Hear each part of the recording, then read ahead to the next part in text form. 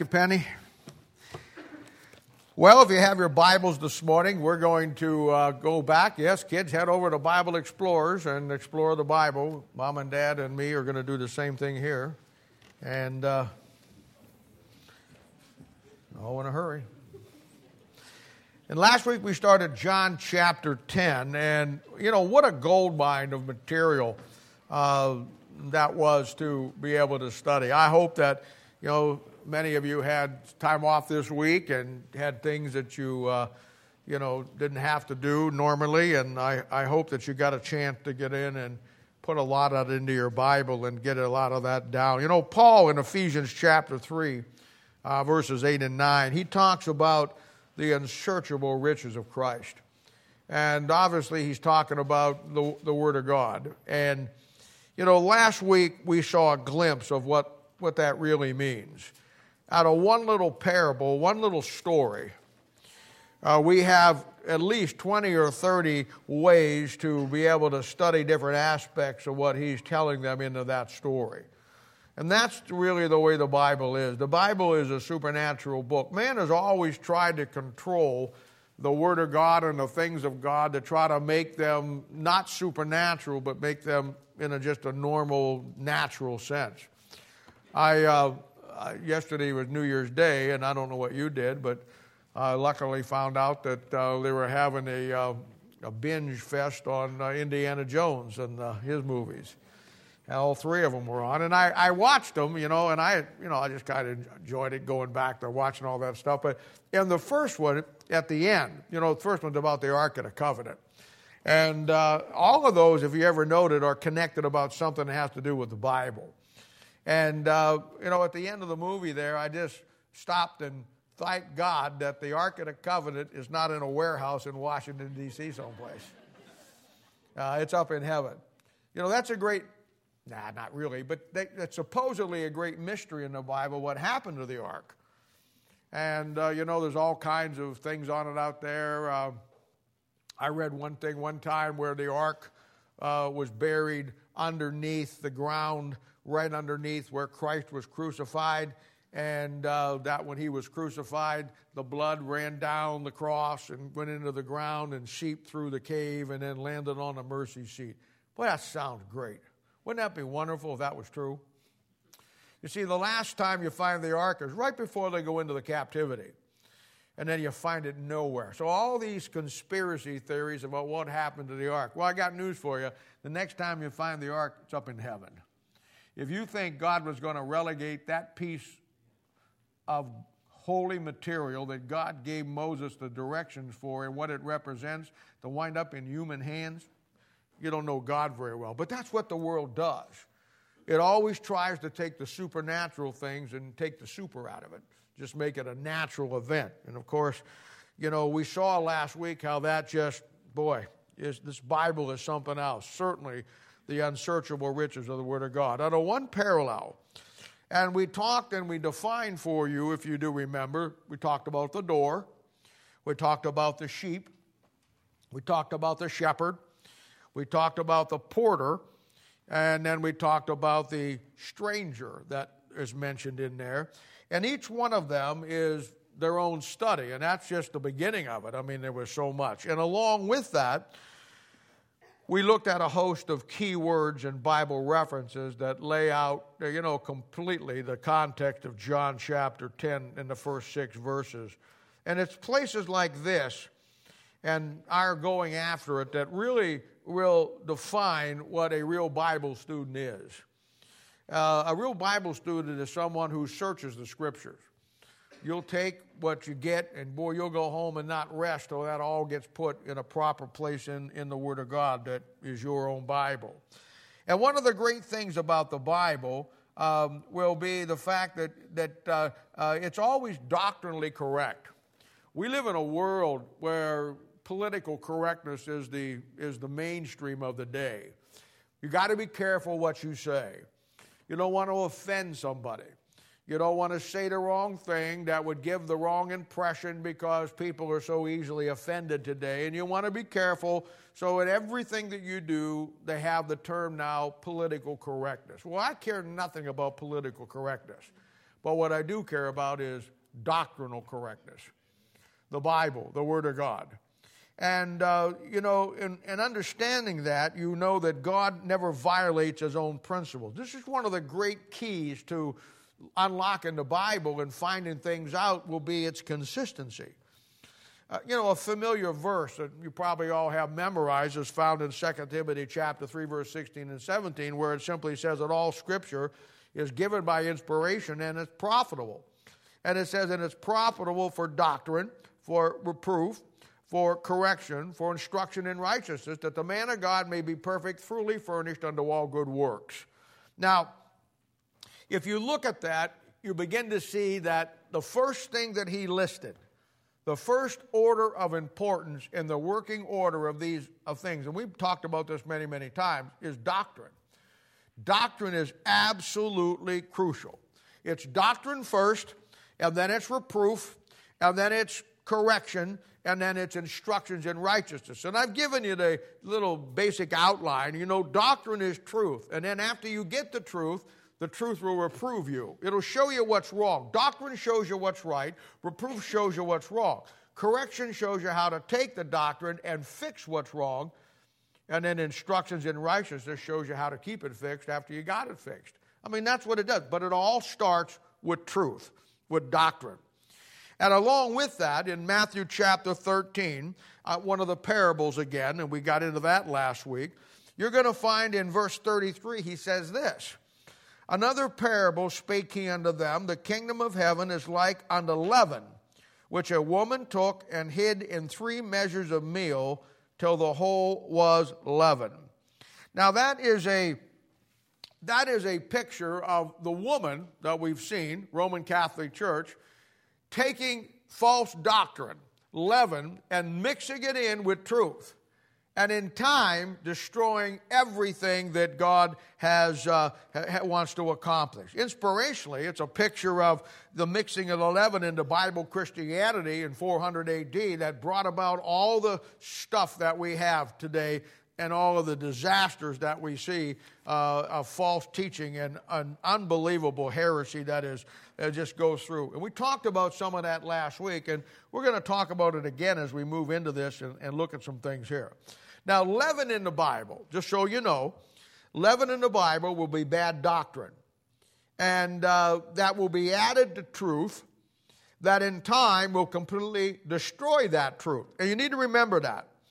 In Matthew chapter 16, verse 16, Jesus told everybody around him that they were to beware of the leaven of the Pharisees. Well, we've seen that in action as we come through this. In Galatians chapter 5, verse 9, Paul tells us that a little leaven will leaven the whole lump. And, notice he says just a little. Now, it's the job of the pastor in any church, and certainly the leadership of the church and the church in general, is to keep bad doctrine out of the church.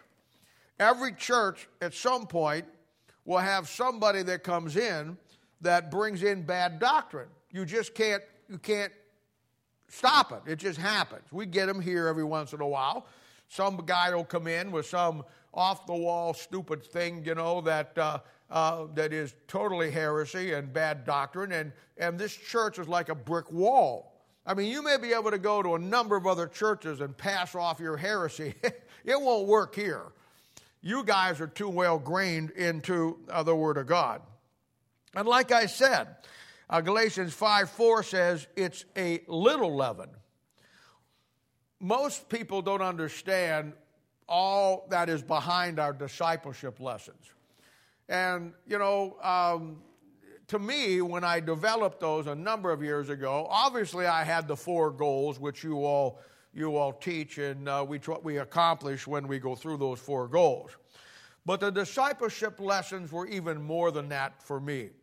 Because in a church like this, in any church, the discipleship lessons are something that when somebody gets saved or they come into the church and they want to be discipled, it's like coming back to America when you've lived in a foreign country for a couple of months and you visited everywhere. When you come back to the States, you got to go through customs. And when you go through customs, there's a custom agent there that opens up your suitcase and he looks for all of the stuff that you got maybe have in there that you can't bring into the country. You can't bring some plants in. You can't bring some food in. You can't bring animals in. You can't bring certain things you just can't bring in. And so before you can get into the country, somebody stops and opens up your luggage, your baggage, and sorts out what can come in and what can't come in. That's what discipleship does. It opens up your baggage, and it allows us to see exactly what you're bringing in and helps us fix what should be brought into the church, because you'll find people that in today anyhow, that they don't have the right Bible, they believe you can lose your salvation, they believe this, they believe that. And our first stopgap is discipleship. And that's where you as customs agents go through and see and sort out the heresy. You know, one of the things that's amazing about the Bible is how it always keeps that doctrine pure. And that's what you always want to remember no matter what you do. And Israel in the Old Testament, like we're looking at now in Matthew and John, Israel in the Old Testament has a completely different set of doctrines than the church in the New Testament. And the Holy Spirit of God will always protect the right doctrine. And that is, I can't express to you how important it is to understand that. We saw this, if you remember, last week when we were talking about the parable in John 10, verses 1 through 6.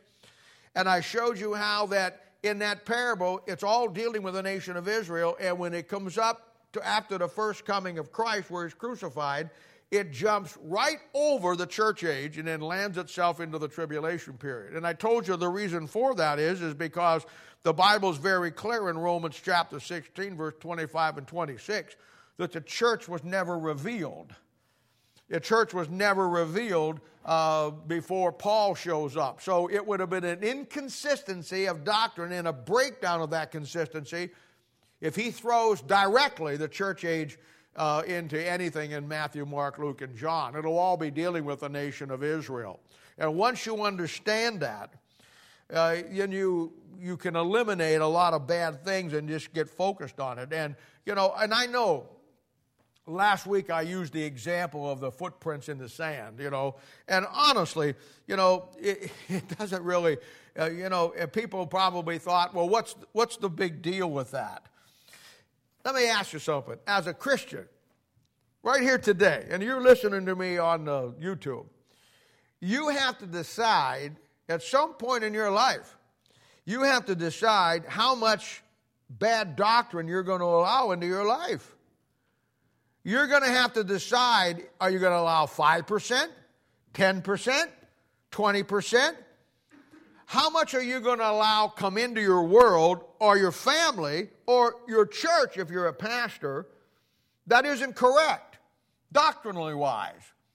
Because as I've already showed you, it only takes a little leaven to leaven the whole lump. And, when you take that little thing that I talked about, the footprints in the sand, which is, it's no big deal. But what it does, and what you need to understand, is that it destroys one of the 7 mysteries, which is the mystery of Christ in you, the hope of glory.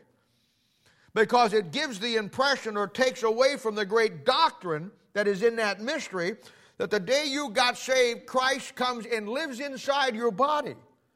That you become one with Him. There's no more separation. It isn't like you and God can walk along the beach.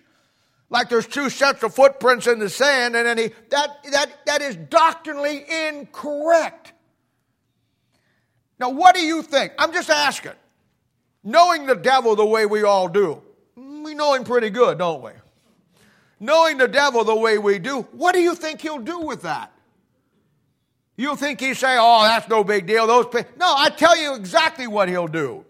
He'll take that and mix it into truth. And then there will be people who will come along in life and they will actually believe that you're not part of his body. They won't understand that. And they'll actually think that you can walk down the beach hand in hand with him, and then that there's a time where he might leave you. Are you kidding me? And of course, this is the danger of just a little leaven. And in time, it leads to you to think that you're outside his body. You lose completely the doctrinal teaching of you in him and him in you. The mystery of godliness, as the Bible lays it out. And of course, that's leaven. That's heresy. That's heresy. And this is why. I'm just telling you. You can test this for yourself. This is why. If you talk to the next 10 Christians and ask them what really happened the day they got saved, they won't be able to tell you. Because doctrinally, it has broken down of what actually transpired inside your body the instant you trusted Christ as your own personal Savior. And for most of God's people, you're just walking along the seashore. And that ain't the way it works. But you see how important just a little bit of leaven comes in. I'll show you another example. And again, this makes some people mad all the time too. It's that, I don't have my blackboard up here. It's that sign of the fish, you all see. And it's a thing where, in what you're told in New Testament Christianity, after the times of Jesus went back to heaven, when the Christians were being persecuted by Rome, they had to meet in secret. And so wherever they were meeting, somebody would put the sign of a fish. You know how it is, that just the sign of a fish. And that would be, everybody would know that that's where the Christians were meeting. Now, I got to tell you, that sounds cool. I really think that would have been a neat thing. But you see, the doctrinal side of it is this. Back in those days, if you wanted to find real Christianity, you didn't find him in a locked room with a fish on the door. You found him in the Colosseum. You found him up against the Roman gladiators. You found him being ripped apart by lions. You found them being burned in pitch around the racetrack at night so Nero could watch the chariot races. But they didn't have stadium lights back then. So God's people, tied to poles, soaked in pitch, began the lights. That's where you found them. Now, which one sounds better? The first one. The idea that a bunch of Christians are running around looking for the fish sign. And the truth of the matter is, and this is the doctrine of it. Back in 1 Samuel chapter 5, verses 1 through 12, you had a false god by the name of Dagon. Dagon was a half man, half fish. And he was worshipped by the pagans back there, and that's where it all started. When Constantine brought Christianity and the Roman Empire together, his brand of it, not only last week did he bring in Christmas and Easter, but he brought in the sign of the fish, which is the sign of Dagon, the half man, half fish, back there in 1 Samuel chapter 5, verses 1 and 2. And you got saved people today, God's people, with those satanic emblems on their car, on their Bible cases, and on their jewelry. I mean, and I don't care. I really don't. What do you think God thinks? I mean, it's clear that all that stuff came in. And with most of God's people, maybe it's no big deal. But I ask you, how much leaven are you willing to let come into your life as a Christian? And whatever happened, as Paul said in 1 Timothy chapter 1, verse 10, whatever happened to sound doctrine? I'll tell you what happened. Leaven happened. And the devil came in through his bride and mixed leaven just a little bit into the truth of the Word of God. And this is what you got today. And my, God's people are so fooled. They're so foolish in everything that they try to believe and hold on to. I mean, how do you read your Bible? And again, I'm just asking. You say you haven't got into the text yet. It's very small text. I need a lot of filler material here. Help me today. How do you read through your Bible and get past Deuteronomy chapter 4, verses 15, 16, 17, 18, and 19? If you would, just turn to it for a moment. I'm talking about leaven now. I'm talking about what the devil did to Israel and then what he's doing to us.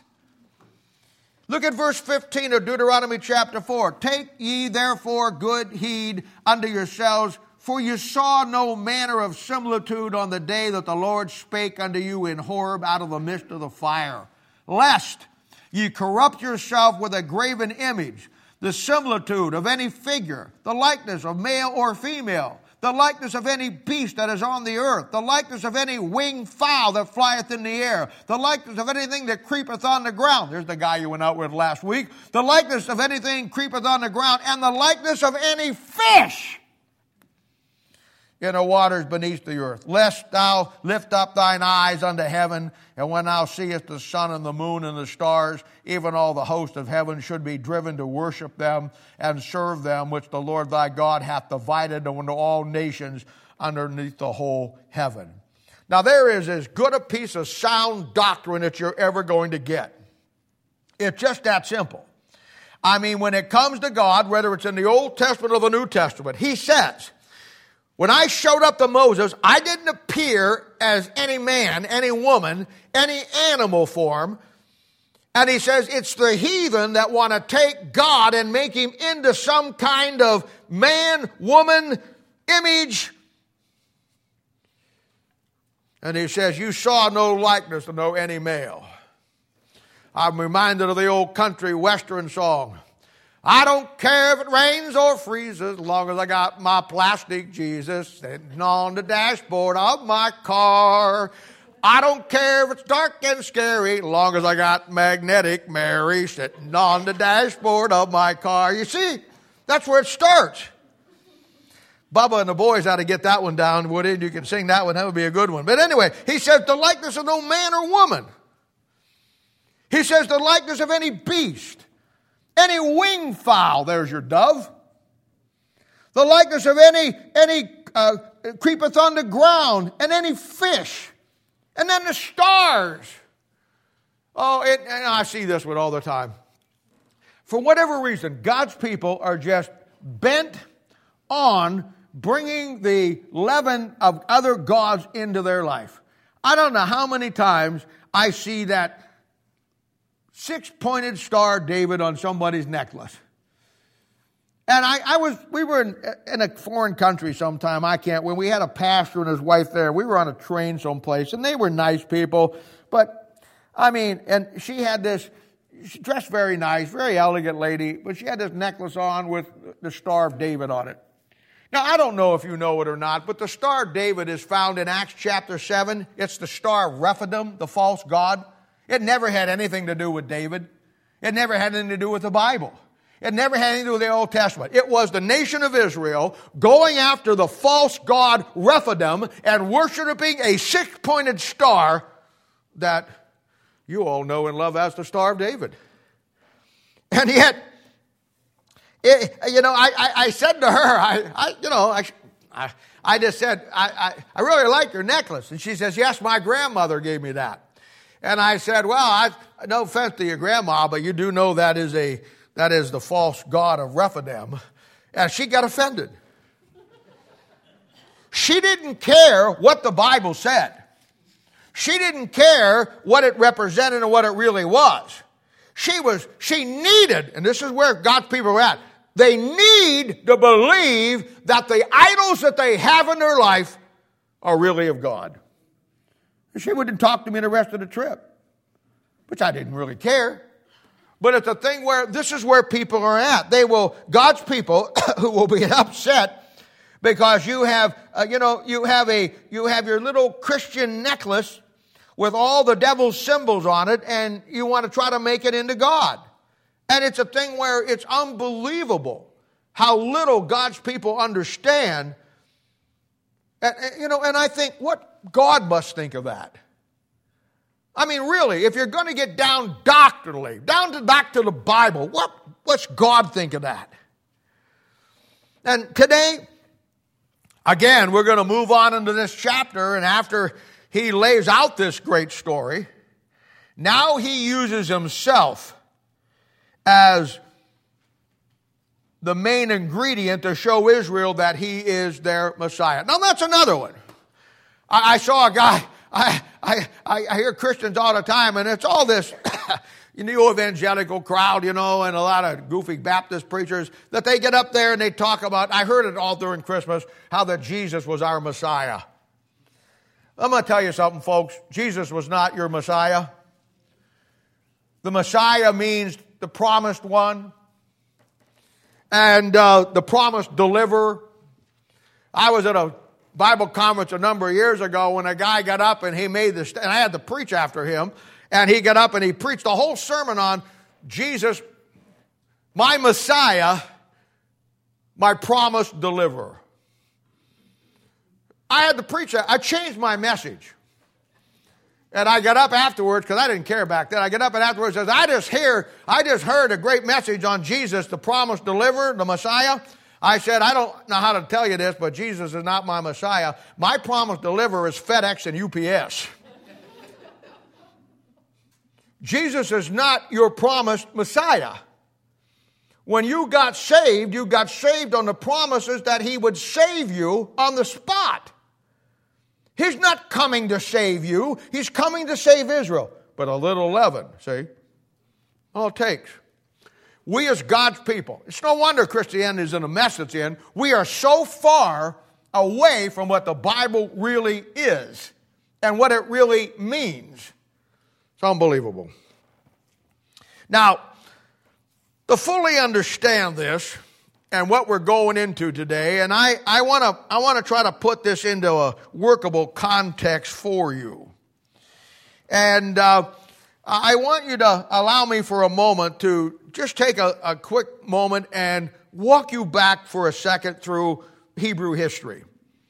I think that it's an incredible study that everybody needs to take if you're going to be a serious Bible student. I think it opens up everything for you of where we're at today.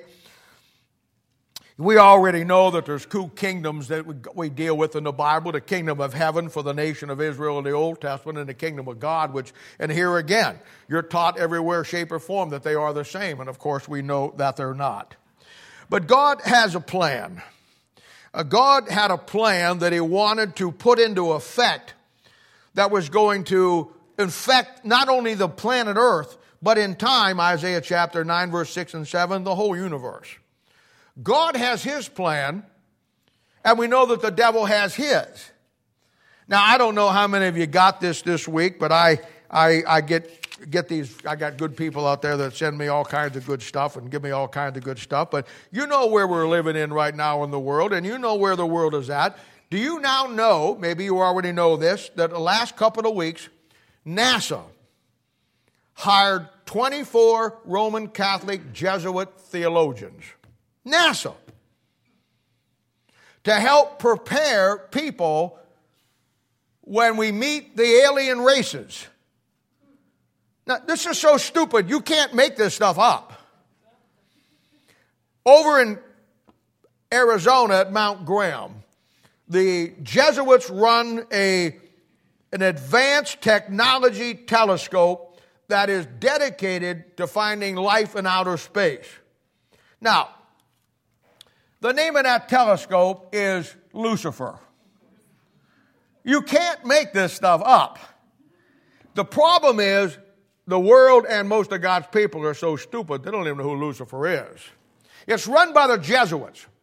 And the Jesuits are dedicated to finding life in outer space.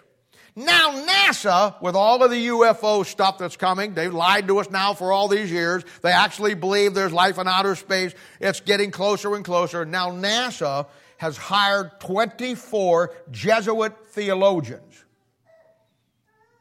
to help prepare mankind to meet the aliens.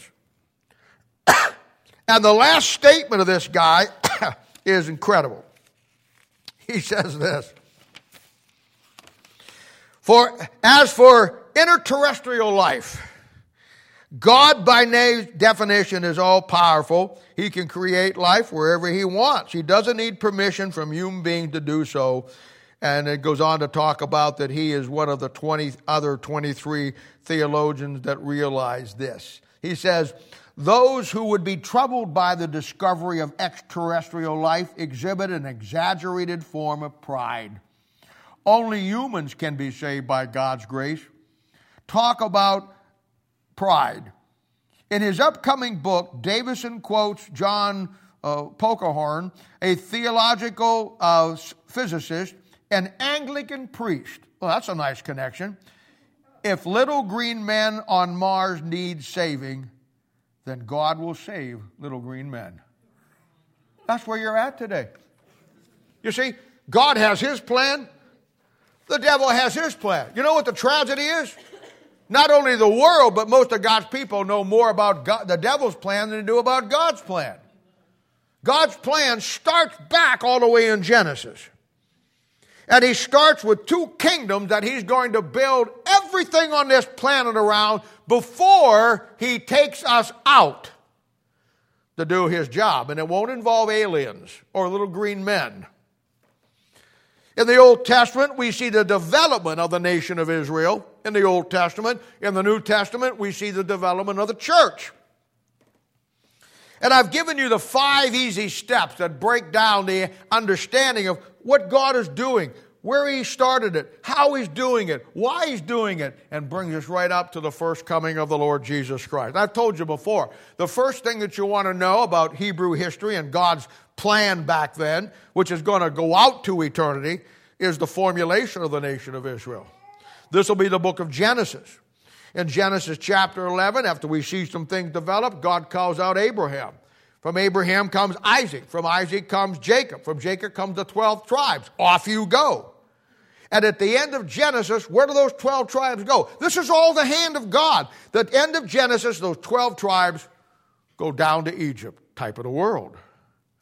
Then the second one that you have will be the calling out. That will be the book of Exodus. It'll also include Exodus, Leviticus, Deuteronomy, and Numbers.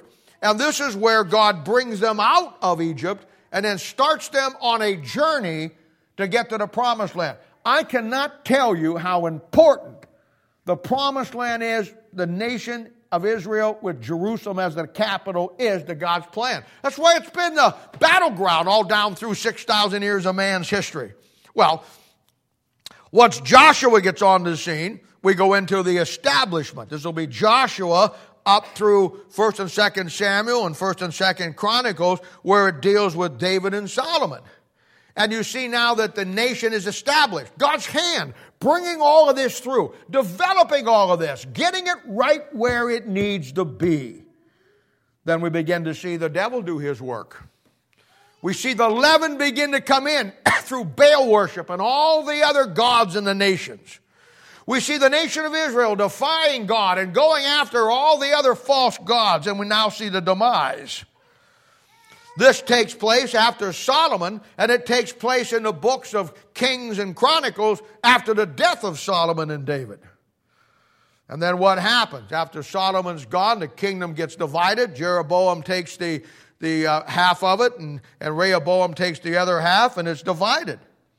And now the nation of Israel is on its way down. And for the next 200, 300 years, she spirals into the history books right up to the captivity.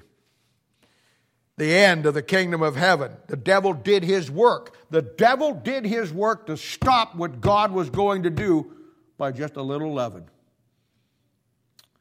And by the way, when he says in Matthew chapter 13, verse 33, that in Galatians, that a little leaven leaveth the whole lump,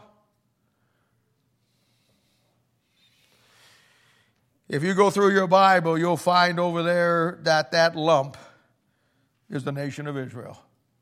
Romans chapter 9, verse 21. That lump is the nation of Israel. So now we see the captivity. Along about, 587, Assyria, Sennacherib comes down and takes the 10 northern tribes. You'll find that in 2 Kings 17 and 2 Kings 18. And then in 2 Chronicles chapter 36, the one we're most familiar with, Nebuchadnezzar comes down, Babylon. He takes away the two southern tribes, and we're most familiar with that because Daniel and Ezekiel go in that one, so we're more in tune with that one than we are with the other one. And this captivity now goes on, all down through the next, 300 years? And in the process of time, you can't miss this. We're all headed for what we're studying in John chapter 10. We're all heading now in this of the first coming of Christ. But now Israel, completely gone into captivity. The kingdom of heaven is gone. The door is shut. The nation of Israel has scattered, the devil has scattered them all over the world. Sennacherib brings some of them down into Samaria and mixes the Jews with the Gentiles to wipe out and purge out the race, and they become the Samaritans that we know so much about in the New Testament. But in the process of time, God's plan never gets stopped. In the process of time, both Babylon and Assyria, great nations that were used by the devil, they get destroyed. And nation of Persia comes on the scene around 536 BC. And then when that happens, you have an amazing event. You talk about the hand of God injecting himself into history to get the plan done. When Persia comes on in world power, Israel is still in captive. And Persia takes over all the empires, and many of the Jews are held under the Persian king, Ahasuerus. And then you find in the book of Esther, what an amazing thing. Vashti was the Persian queen. Esther is a Jewish lady. Vashti defies Ahasuerus and gets kicked off the throne. And then Ahasuerus brings a Jewish queen to the throne, Esther. Most people read that, and most people don't even see what that really represents. You know what that represents? That really represents the time that we're living right now. Vashti was a Gentile. She gets kicked off the throne, and a Jewish queen comes on. That's a picture of the end of the times of the Gentiles, and God beginning to bring back the nation of Israel. You know what Esther does? She gets a hold of King Ahasuerus. Now, that's not his name. That is a title. She gets a hold of the king, and she starts to plead her people's plight. You know what Ahasuerus did? You know what he did? He allows the Jews, a remnant, to go back to Jerusalem. And he allows them to go back out of the captivity. Now, in your Bible, this will be the books of Ezra, Nehemiah, and Esther. In Ezra, they go back. In Nehemiah, they begin to rebuild. And the amazing thing about that is the hand of God. A remnant out of what? 200 million Jews that have been scattered. If you go over to Esther chapter 7, verse 64, I believe it's the book of Esther. It may be Nehemiah. 42,360 go back out of 200 million people. And Ezra and Nehemiah shows you how that they begin to try to put it all together. In Ezra, they go back, and in Nehemiah, they rebuild. Now, this is the hand of God in history. And when you try to separate history from the Bible, you lose all your perspective. The lessons of history of Israel and the church, because the Jew has to be in that land for the first coming of Christ. The nation of Israel has to be established. Even though it's under Roman captivity, the Jew has to be back in the land for the Messiah to show up. So God reaches down, he wipes out Assyria, he wipes out Babylon. They go into the dust of the history books. Persia comes on, and Cyrus, king of Persia, a little later on, Ahasuerus, they get the decree. After 70 years in captivity, a small remnant goes back. God moves, and the devil moves. So 400 years or so before Christ shows up to fulfill the scriptures, God gets a remnant to go back to the land. And by the way, consistency. A group goes back to establish Jerusalem and Ezra and Nehemiah for the first coming of Christ. Yes, and in 1948 they go back the second time to get ready for the second coming of Christ. You don't beat the Bible. History.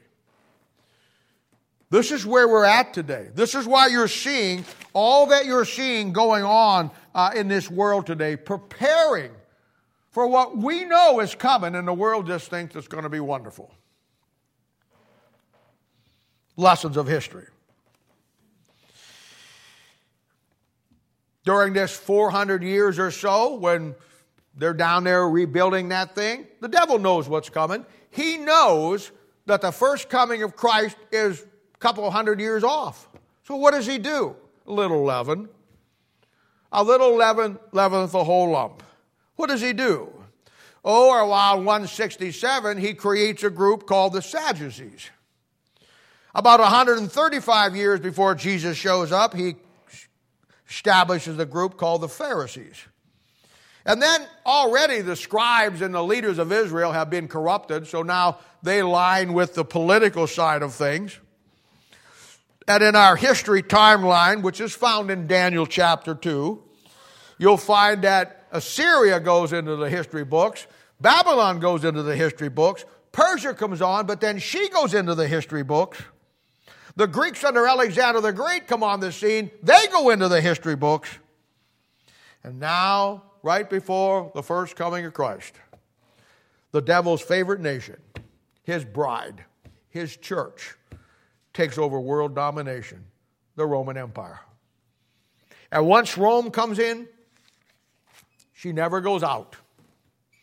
She just changes format, but she's still in power today, just like she was at the first coming of Christ. Sometime on a Thursday night, I don't have time to get into it today, sometime on a Thursday night, ask me the question about the parallels between the first coming of Christ and the second coming of Christ. Unbelievable.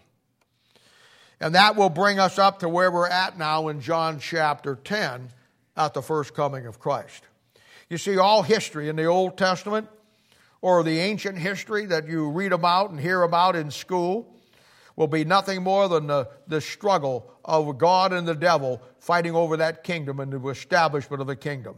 It's nothing more. The nations, the Gentile nations, you go to school and you read about all the great, the Egyptians and the Babylons and all these guys back here and all that stuff. And in Daniel chapter 2, you were told very clearly the order of those nations and why.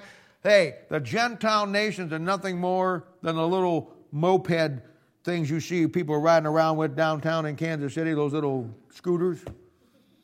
That's all they are to get the devil where he wants to go. Nothing more about it than that. They don't figure it all in history. There's only one nation that figures in history, and that is the nation of Israel. So when Christ shows up in Matthew, Mark, Luke, and John, he now gives them, as we've seen, all the proof in the Old Testament that they can see who he really is. He fulfills 147 prophecies in the Old Testament that he is Israel's promised deliverer, the Messiah. And they reject him. They reject him in Matthew chapter 12. And in chapter 13, we see now it go into the parables. Now, here's the Bible references for the parables, and you'll want to get this down. First one, turn over to Matthew chapter 13. And this is where, after they reject him in 12, this is what he says in verse 13. Therefore speak I to them in parables. Why? Because they seeing see not, and hearing they hear not, neither do they understand. And in them is fulfilled the prophecy of Isaiah, which saith, By hearing ye shall hear, and shall not understand, and by seeing ye shall see, and not perceive. Now you see there's a difference between seeing and perceiving now. You see how that's in there? We ain't time for that either. But this people's heart is waxed gross, and their ears are dull of hearing, and their eyes have closed, lest at any time they should see with their eyes and hear with their ears, and should understand with their heart, and should be converted, and I should heal them. Now, he referenced Isaiah. That's Isaiah chapter 6, verses 9 through 12, if you don't have it in your Bible. And he said, this is Isaiah, Go and tell this people, hear they indeed, but understand not, and indeed they perceive not. make the heart of this people fat and make their ears heavy and shut their eyes, lest they see with their ears and hear with their ears and understand with their heart and convert and be healed. Then said I, how long? And he answered, until the cities be wasted without inhabitant, and the houses without man, and the land utterly destroyed. That's the second coming of Christ, by the way. And the Lord hath removed men far away, and there be a great forsaking in the midst of the land. Paul, all the way at the end of the book of Acts, makes a reference to this exact same thing in Acts chapter 28, verses 25 through 28, where he says this. And when he agreed not among themselves, they departed. After that, Paul had spoken one word, well spoken by the Holy Ghost by Isaiah the prophet unto the fathers, saying, go unto this people and say, hearing you shall hear, and you shall not understand, and seeing you shall see and not perceive. And the heart of this people is waxed gross, and the ears dull of hearing, and their eyes have closed, and they should see with their eyes, and hear with their ears, and understand with their heart, and should be converted, and I should heal them. Be it known therefore unto you, that the salvation of God is sent unto the Gentiles, that will hear it. You see what he's saying? He's saying God's done with Israel for now, temporarily. And Paul puts the icing on the cake. We see now in chapter 12, they rejected him. Chapter 13, it goes into parables. We're looking at one of the great parables now in chapter 10. So we see this is the state of Israel at the first coming of Christ. The devil has done his work to destroy God's people by taking the word of God from them, the Lord Jesus Christ, John 1:1, adding leaven to it, and completely destroying God's plan of the Old Testament temporarily to take the word of God to the world. Lessons from history. So we see this will be the issue at the second coming of Christ. The devil doing his work through Rome in both cases to destroy God's people, the church, at the second coming of Christ by taking the word of God from them and adding leaven into it. And God's people are just all for it. Doctrine. Doctrine, purity. Doctrine, the consistency that God never violates his own principles. Now, so with all that in hand, and that's a handful, let's read today our second installment on this story of John chapter 10, and we'll put this together for you now that you have a complete picture of history and how it all works and how it all fits together, and the consistency between the first coming and the second coming, and how that God started the plan in the Old Testament. Israel rejected it, went to the Gentiles, and now we've rejected it. And in both cases, as in Nehemiah and Esther, as in 20, 21, and 22, all that God has to work with is a remnant. And I might say, and proud to say, that this church is part of that remnant. Now here's what he says. This parable spake Jesus, verse 6, John 10:6. This parable spake Jesus unto them, and they understood not what things they were which he spake to them. Then said Jesus unto them, Verily, verily, I say unto you, I am the door of the sheep. All that ever came before me are thieves and robbers, but the sheep did not hear them. I am the door. By me, if any man enter in, he shall be saved, and he shall go in and out and find pasture. The thief cometh not, but for to steal and to kill and to destroy. I am come that they might have life, that they might have it more abundantly. I am the good shepherd. The good shepherd giveth his life for the sheep. He that is a hireling and not the shepherd, whose own the sheep are not, seeth the wolf coming, and leaveth the sheep, and fleeth, and the wolf catcheth in them, and scattereth the sheep. But the hireling fleeth, because he is a hireling, and caring not for the sheep. Let's pray. Father, help us today to grasp this great passage and to put it into a context of everything you've given us up to this point. Help these people learn the Bible, learn the truth of the Word of God, and to stay doctrinally pure and correct in a world that cares nothing about it, in a world that is filled with leaven. Lord, let us to, like the Old Testament, the bread that God baked and the priest baked was not allowed to have any leaven. Keep the leaven out of our book, our bread, the Word of God. And we'll thank you and praise you in Jesus' name. For his sake we ask it. Amen. Now, verse 6 clearly tells us, as I've already stated, they didn't understand what he just told them. Now we know why. We know why that the parables came in.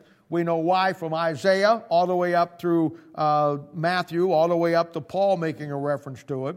And now he explains to them how all this is about him as Israel's shepherd that has come to them. Verse 7 says, he tells them, I am the door of the sheep. Now, you remember verse 1 last week says that there is a door, a literal door, a real one of the sheepfold. And that in verse 2, that it was Christ as the shepherd entered into this world through that door. So that is a literal door. When Christ says, I am the door, he's not talking about the door, verse 1. He's talking about the fact that Israel has to go through him. He's not the literal door. He himself came through that door. But if Israel wants to get through that door, they got to go through him. This is like John chapter 14, verse 6, where he said, I am the way, the truth, and the life. No man cometh to the Father but by me. In other words, he's telling Israel, you have to get to Christ, you have to get through Christ to get to God. And I'm Christ. So I'm the door to God, just like there is a literal door that you got to take to get up to that you have to go through, that I came down through. And again, you have to keep in mind that directly, doctrinally, this has nothing to do with the church age. And of course, one of the great, easiest ways to understand that is the fact that as all this stuff we're reading in John 10, the church is not even into effect yet. There is no church age. So you can't start taking things that he's saying before the church age and then pretend that you're in the church age. He's dealing with Israel here, as you'll see. Now let me show you. Look closely at verse 8 and 9. Again, you'll see this as Israel. All that ever came before me are thieves and robbers, but the sheep did not hear them. I am the door. By me, if any man enter in, he shall be saved, and shall go in and out and find pasture. Now again, that's the nation of Israel. You cannot put that into the church in any way, shape, or form. Now, obviously, the thieves and the robbers here will be the religious leaders of Israel, the scribes, the Pharisees, and the Sadducees. But look at verse 9. I am the door. By me, if any man enter in. Now here it comes. The man, any man. I've told you I don't know how many times that every time you find the man or a story about a man in the Gospels, it's always Israel. And that's what you have here. First of all, it says, if any man shall enter in, he shall be saved.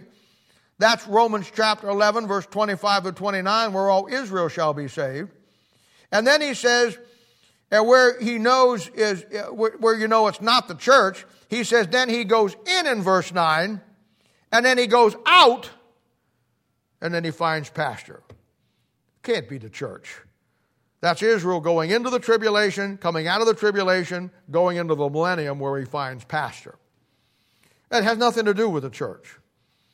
You see, I understand there's a lot of things in the Old Testament and a lot of things that we read that we take a liberty with in an inspirational way. And I'm actually okay with that. But I think that one of the things that really shows you this here is come back to Psalms chapter 23 for a second. This is the Psalms that everybody goes to, and I think it's a great psalm. You ought to memorize it. You ought to take it and read it. It's a beautiful thing. Some of it you can put to you, and some of it you can't. And it's a thing where, but it always amazed me that all the liberal guys who work their way to heaven and all the guys who think that, you gotta, who are against the Bible and salvation, whenever a disaster falls, they always read Psalms 23. I was watching a documentary over the last couple of days on the Titanic, and the aftermath of the Titanic and when they were recovering the bodies and doing everything. And they actually interviewed the grandchildren or children of the survivors that got off of it, or some of them that died on it. And one of them said that they couldn't find all the band members, the little orchestra, and none of them survived. And it come to find out that when the ship started going down, they all got together, and the last thing anybody heard them playing was "Nearer, My God, to Thee." And of course, that was a very fitting thing to be playing at that particular point in time because they were all getting ready to meet him. And somebody else said that there was a Catholic priest, I guess, on there, and he had a bunch of people on the fantail back there as the ship was coming up there, and he was reading Psalms 23. Wherever there's a disaster, people just want to read Psalm 23 because they think that's going to get you to heaven. And if I was on the Titanic, I wouldn't have been reading Psalm 23, and I sure wouldn't be my God to thee. I'd have been on the fantail preaching that you better get saved because we're all going to die and meet God in about 30 seconds. And of course, Psalm 23 is not going to do you any good. But this is where we always go. See, and it sounds so wonderful. The Lord is my shepherd. I shall not want. He maketh me to lie down in green pastures. There's the pasture. There's the pasture. He maketh me to lie down in green pastures. He leadeth me beside the still waters. He restoreth my soul. He leadeth me in the paths of righteousness. Now, let me stop here for a minute. By the time you're reading this, if your soul's not already restored, you're in trouble. You're not going to get your soul by laying down by the pool and going down there by the still waters and finding a nice grassy place and munching on some grass. You're not going to find it there. You got your soul restored the day you trusted Jesus Christ as your own personal Savior. But there's somebody who goes into the tribulation, comes out of the tribulation, and then finds pasture. Here they are, right here. Then he says, He restoreth my soul, He leadeth me in the paths of righteousness. Now, I'll stop there. How can you as a Christian be led in the paths of righteousness when you're saved? You've already got God's righteousness. For you, it's not a matter you're going to be led in it. It's going to be a matter do you obey it or not. He ain't going to lead you nowhere. If you're saved, you already got God's righteousness. But they don't. See how it fits? Now, I'm okay. Somebody gets up and wants to make this a devotion. I'm okay for it. It's good. We're a good deal. He restoreth my soul and leadeth me to paths of righteousness for His name's sake. Here's a good one. Yea, though I walk through the valley of the shadow of death, I will fear no evil, for thou art with me, thy rod and thy staff, they comfort me. Now, I like that one. And that's okay.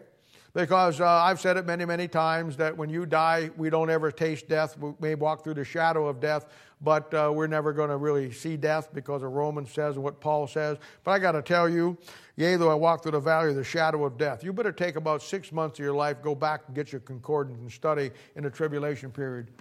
The shadow of death. The shadow of death is something in the tribulation period.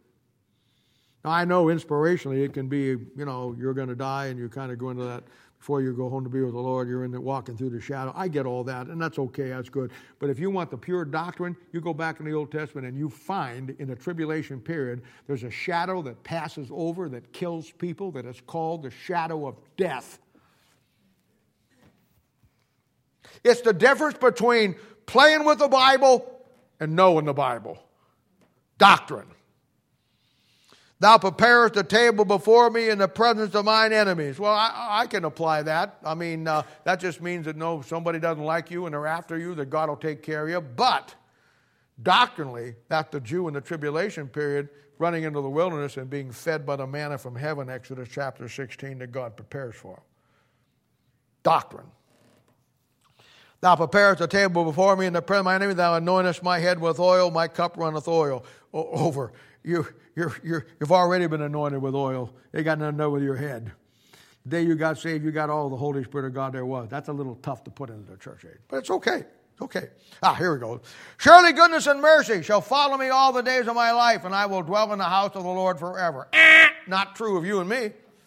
I ain't dwelling in the house of the Lord forever. I'm going to reign with him through all of eternity. But somebody else is. What is that house? I will dwell in the house of the Lord forever. The house of the Lord forever. The house of the Lord forever. The whole house of Israel. See how it works? Now, you can take an inspirational thing to that, and I'm fine with that. But my point in telling you all that is this. That's a millennial psalm. That's a psalm to the nation of Israel going through the tribulation. Now, we're going to go through tribulation, so there's some aspects of that we can apply. But you see, you got to be careful, man. You got to be careful. And I can take things out of there and apply them to my own life as long as I understand what I can and when I can't. The problem is most of God's people have no doctrine in their life. They have no Bible basis in their life. So they're susceptible to the leaven that comes in. They're susceptible to what guys will tell them about the Bible, but they don't know how to figure it out for themselves. Now look at verse 10, back to John 10. The thief cometh not, but for to steal and to kill and to destroy. I am come that they might have life and that they might have it more abundantly. Now all this is a reference to the religious leaders.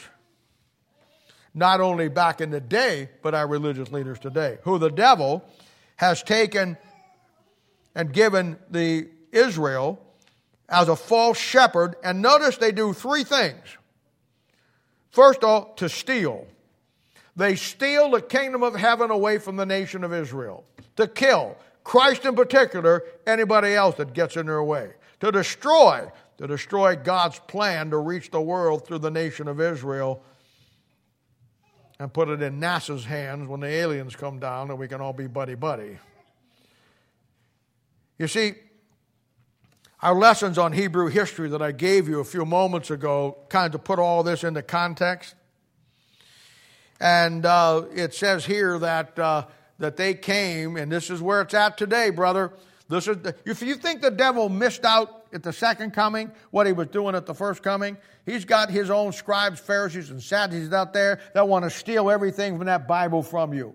They want to tell you that you can't know the Bible yourself. They want to take the truth from you. They want to add leaven to it. They want to bring in goofy, silly little stories that have nothing to do with the Bible to get you mesmerized in some kind of false spirituality instead of Bible truth.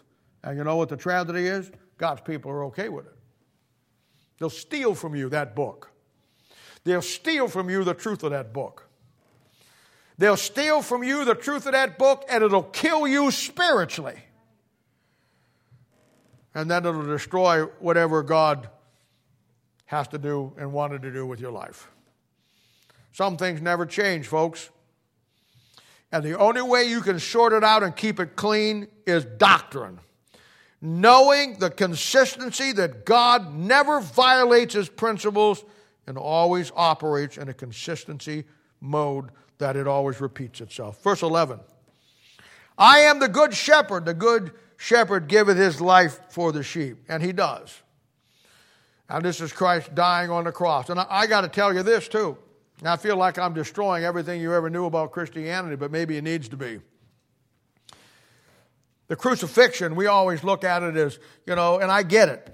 We look at it as that's where Christ died for us, and no question about that. Praise God for it. Thank God, Bible. We sing all kinds of songs on a hill far away, the old rugged cross, praise the Lord, the blood. I get all of that.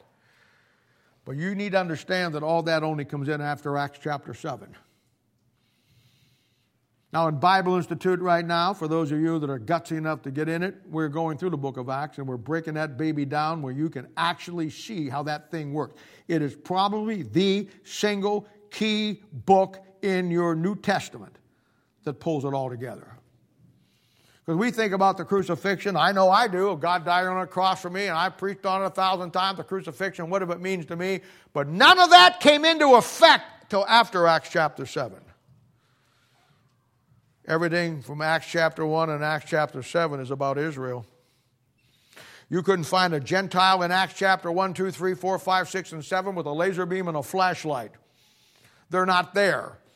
You got 5 messages preached by Peter, the apostle to the Jew. Remember last week? He had the keys, the porter.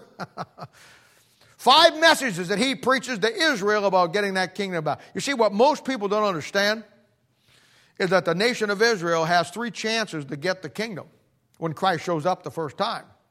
3 chances. The first one was John the Baptist. What did they do with him? They killed him. Second one was the Lord Jesus Christ. What did they do to him? They killed him. But on the cross, Jesus said, Father, forgive them, for they know not what they do. Now, we like to spiritualize that and think that means us. And that's okay if you want to do that. But doctrinally, it isn't you. It isn't me. It's the Jews that are crucifying because they know not what they're doing.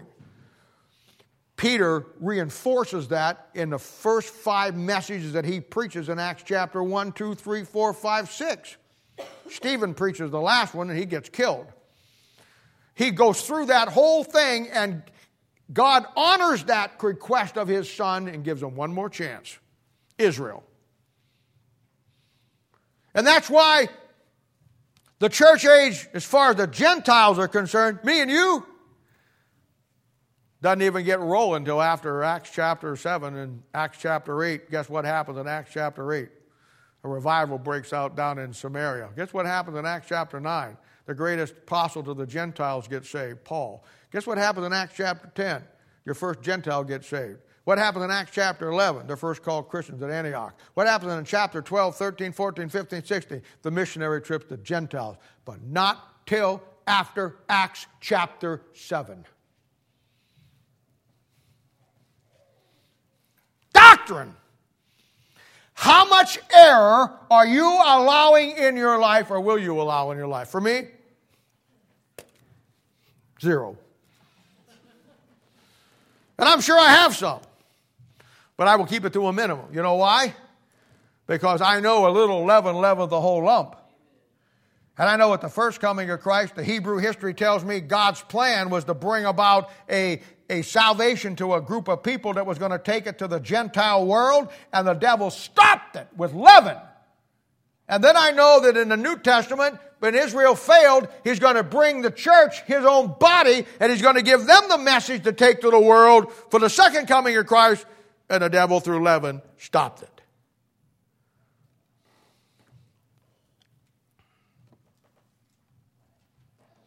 Verse 12 and 13.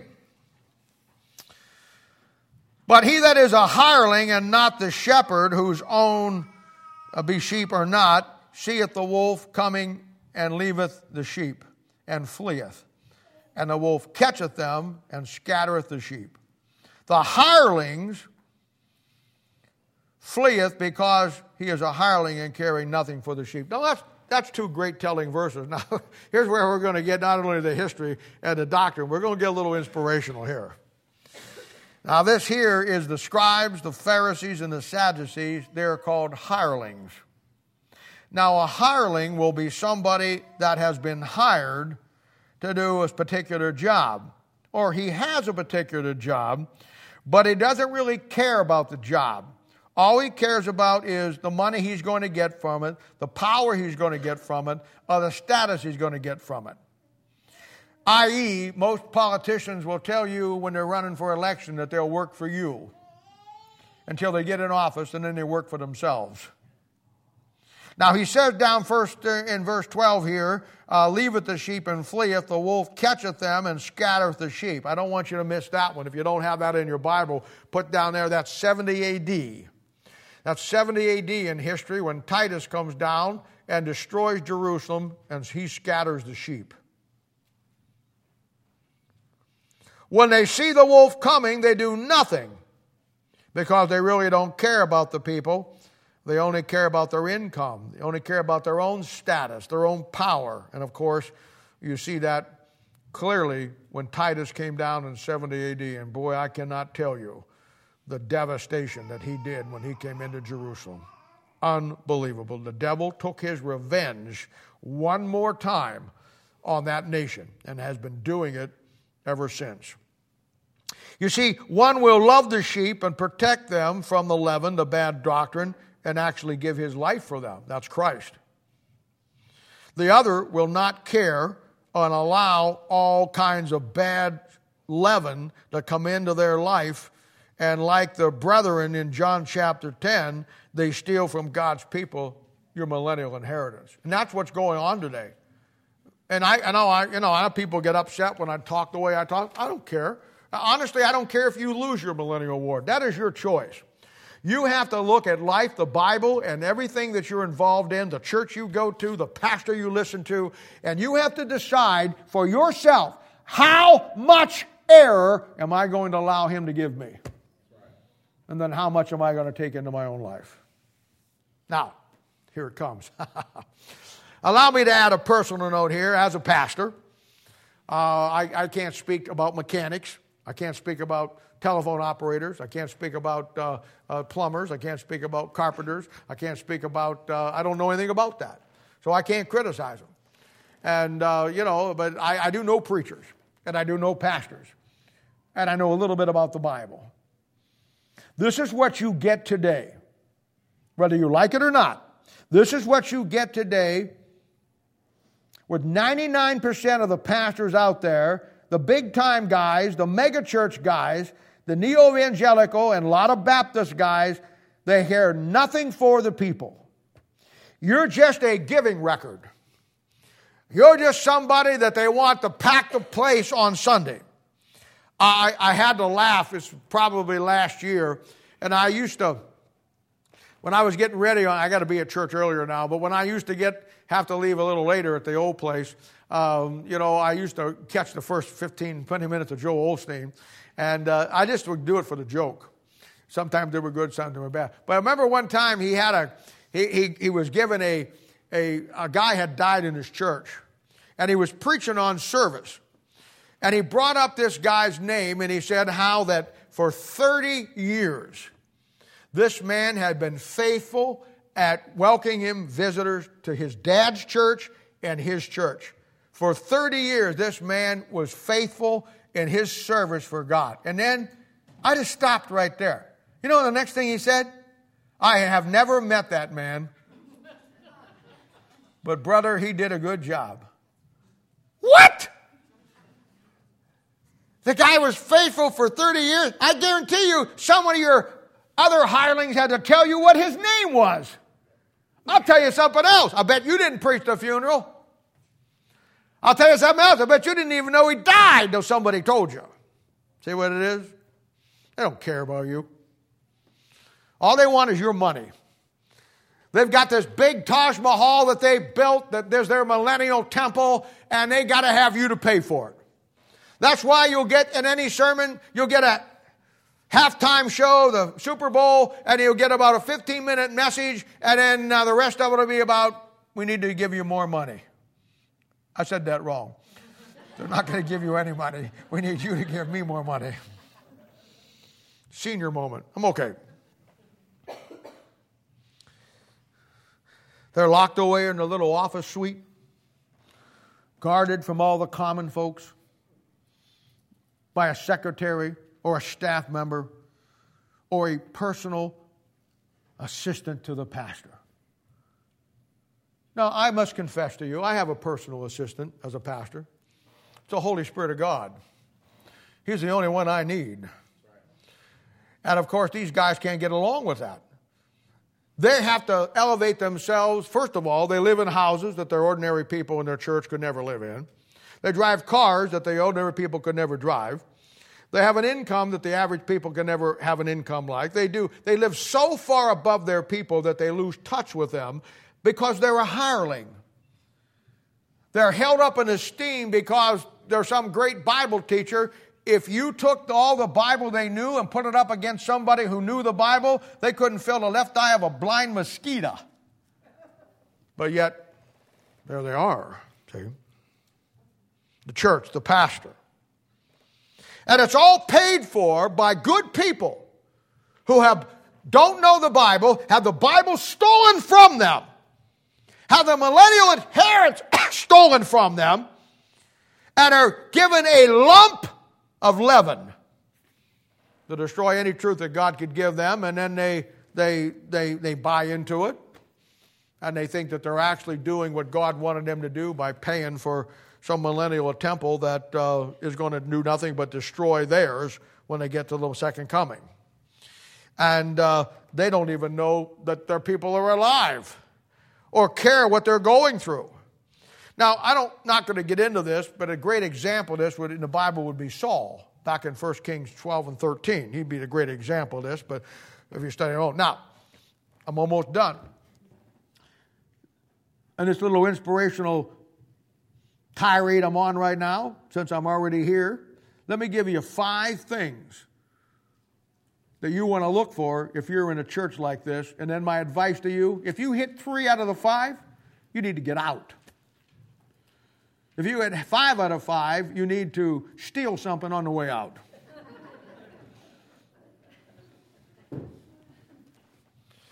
They are stealing from you your millennial inheritance. They will kill you spiritually, just like the scribes and the Pharisees. And will destroy you in time from ever accomplishing what God really saved you for.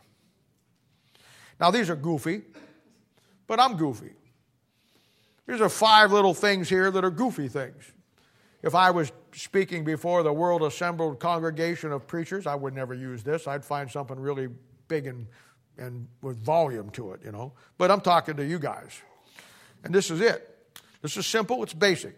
It doesn't take a lot of Bible. It doesn't take any Bible to understand this. If you find in your church, if you're listening to me this morning, if you find in your church the pastor does any one of these 5 things, get out. And I don't care, but I'm telling you, you're losing everything God had for you. What is the first one? I'm almost embarrassed to say this. If you can't get his personal cell phone number,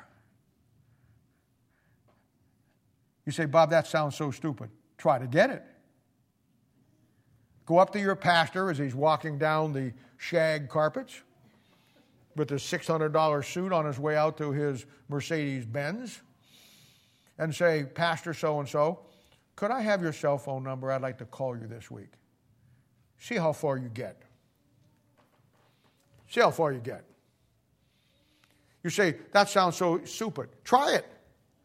Try it before you call it stupid. Try it. And you'll see how incredibly wise it is. Just get his personal cell phone number. Or if he doesn't have a cell phone, get his home number. Second thing you want to look for, can you stop him in the hallway and say, Pastor, I really need to talk to you for a moment. Now, if he's off in the hallway, he's going someplace. And I can guarantee you wherever he's going is more important than what your question is going to be. And I'll tell you right now what he'll say. Call tomorrow and we'll get you hooked up with Pastor so-and-so. He don't have time for you. Look, if you got a problem, you catch me in the hallway, I'll put the service off 20 minutes if I've got to deal with something you're going through. You know why? Because at that point in time, you're the most important person in my world. If you don't have that, what do you have? I'll tell you the third one. You can't call him on his phone and say, Pastor, this is so-and-so, and how are you today? I'm fine. Yeah, I'd like to get an appointment with you next week. My wife and I are just having some problems, or we're having some problem with our kids, or, you know, I just got an issue I want to talk about. You know what? You won't be able to do that because you'll say, call my secretary. And he won't even say that because you won't have his phone number in the first place. You'll call the church and you'll say to the church, I'd like to schedule an appointment with Pastor so-and-so.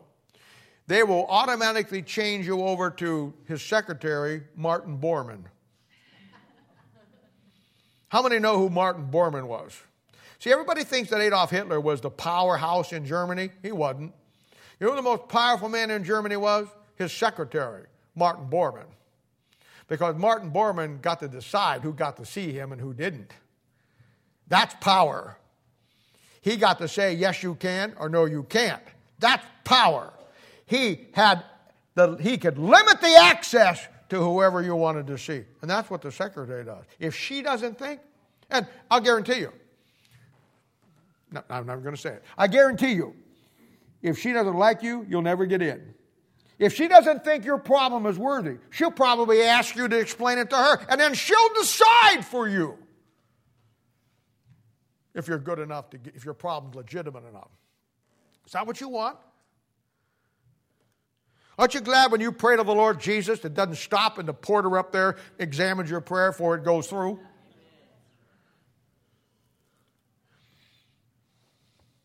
And I'll tell you something else. If you do have a problem, this is the next one. If you do have a problem, don't let him pass you off to some second stringer. If he's the main guy, he's the one that you want to talk to first. Now, he may give you to somebody else to help you, but he has to be the one first to decide that. Walking down the hallway and you say, Pastor, I got a problem. Call brother so-and-so. He handles all of that. We got a psychiatrist and a psychologist therapist on staff. Call him. No, I want to talk to you. You're the main man. You and God walk along the beach together.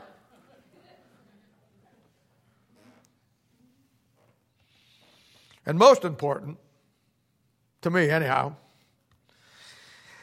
ask him if he'll sit down with you one-on-one and teach you the Bible. Just ask him. Or better yet, just say, can I call you next week? I have a Bible question. Just ask him. Or, I really want to learn the Bible, Pastor, and boy, you're a great preacher, and I know you really know the Bible. Would you spend an hour together with me this week showing me how to put the Bible together? Try it. Don't take my word for it. And if any one of those, and I haven't got to the best one yet that would just have you get out anyhow, if any one of those, and you probably hit 5 for 5 in most churches today, out. He's stealing from you your millennial inheritance. And the most important one, as far as I'm concerned, if he's not teaching you out of the King James 6:11 authorized version, what is the point? How much leaven, how much error will you allow in your life? How much will you put up with of some guy teaching you incorrectly when it comes to the Bible? And I know nobody's 100% perfect. I'm not 100% perfect. But come on, man. It's one of those things. You're in the wrong place. Now, finally, verse 13. And we'll end today with this. The hireling fleeth because he is a hireling, and careth nothing for the sheep. There it is. Some things never change. And as I've said over and over again, what with the leadership of Israel at the first coming of Christ is the same mindset of the leadership of the church at the second coming of Christ, and they both got there 2,000 years apart by the same road. Leaven. A little leaven leaveth the whole lump, and they destroy. They steal. They kill everything spiritually in your life. Now, this chapter is a great one, and it leads to so many other areas in your Bible which you have seen today and have you seen last week. Now, get these things into your Bible. Get these key places lined up in your Bible. Don't wait. Don't say, I'm going to do it later. You'll never get it done. Because next week we're going to get into the third lesson and on this great story, and we're going to then tie it all together and see how it comes. But you got a gold mine today of how it all goes back to the Old Testament and how that the devil sowed leaven in the lump. And the lump is the nation of Israel. And then it destroyed everything else as get into Christianity. Let's pray. Father, we thank you and praise you for the Lord Jesus. We love you. Thank you for all you do for us. Thank you, Father, for the truth of the Word of God. Thank you for the consistency of this book. Thank you for a book, Lord, that we don't need anybody. We may need somebody to help us just understand the basics of it, but once we get those things down, get out of the way. That's all we need. My own personal assistant is the Holy Spirit of God that leads and guides us into all truth. Thank you, Father, for this book. Thank you for these dear people who love this book. And thank you, Father, for making it real to us. And thank you for all that you've given us in last year and how we look forward to this next year. But most of all, Father, take care of our folks that are sick. Watch over them, help them, heal them, bring them back, and that we can continue to do the work in this next year for you. And we'll thank you and praise you in Jesus' name. For our sake we ask it. Amen. God bless you. You're dismissed. Be careful going home, and I'll see you Thursday.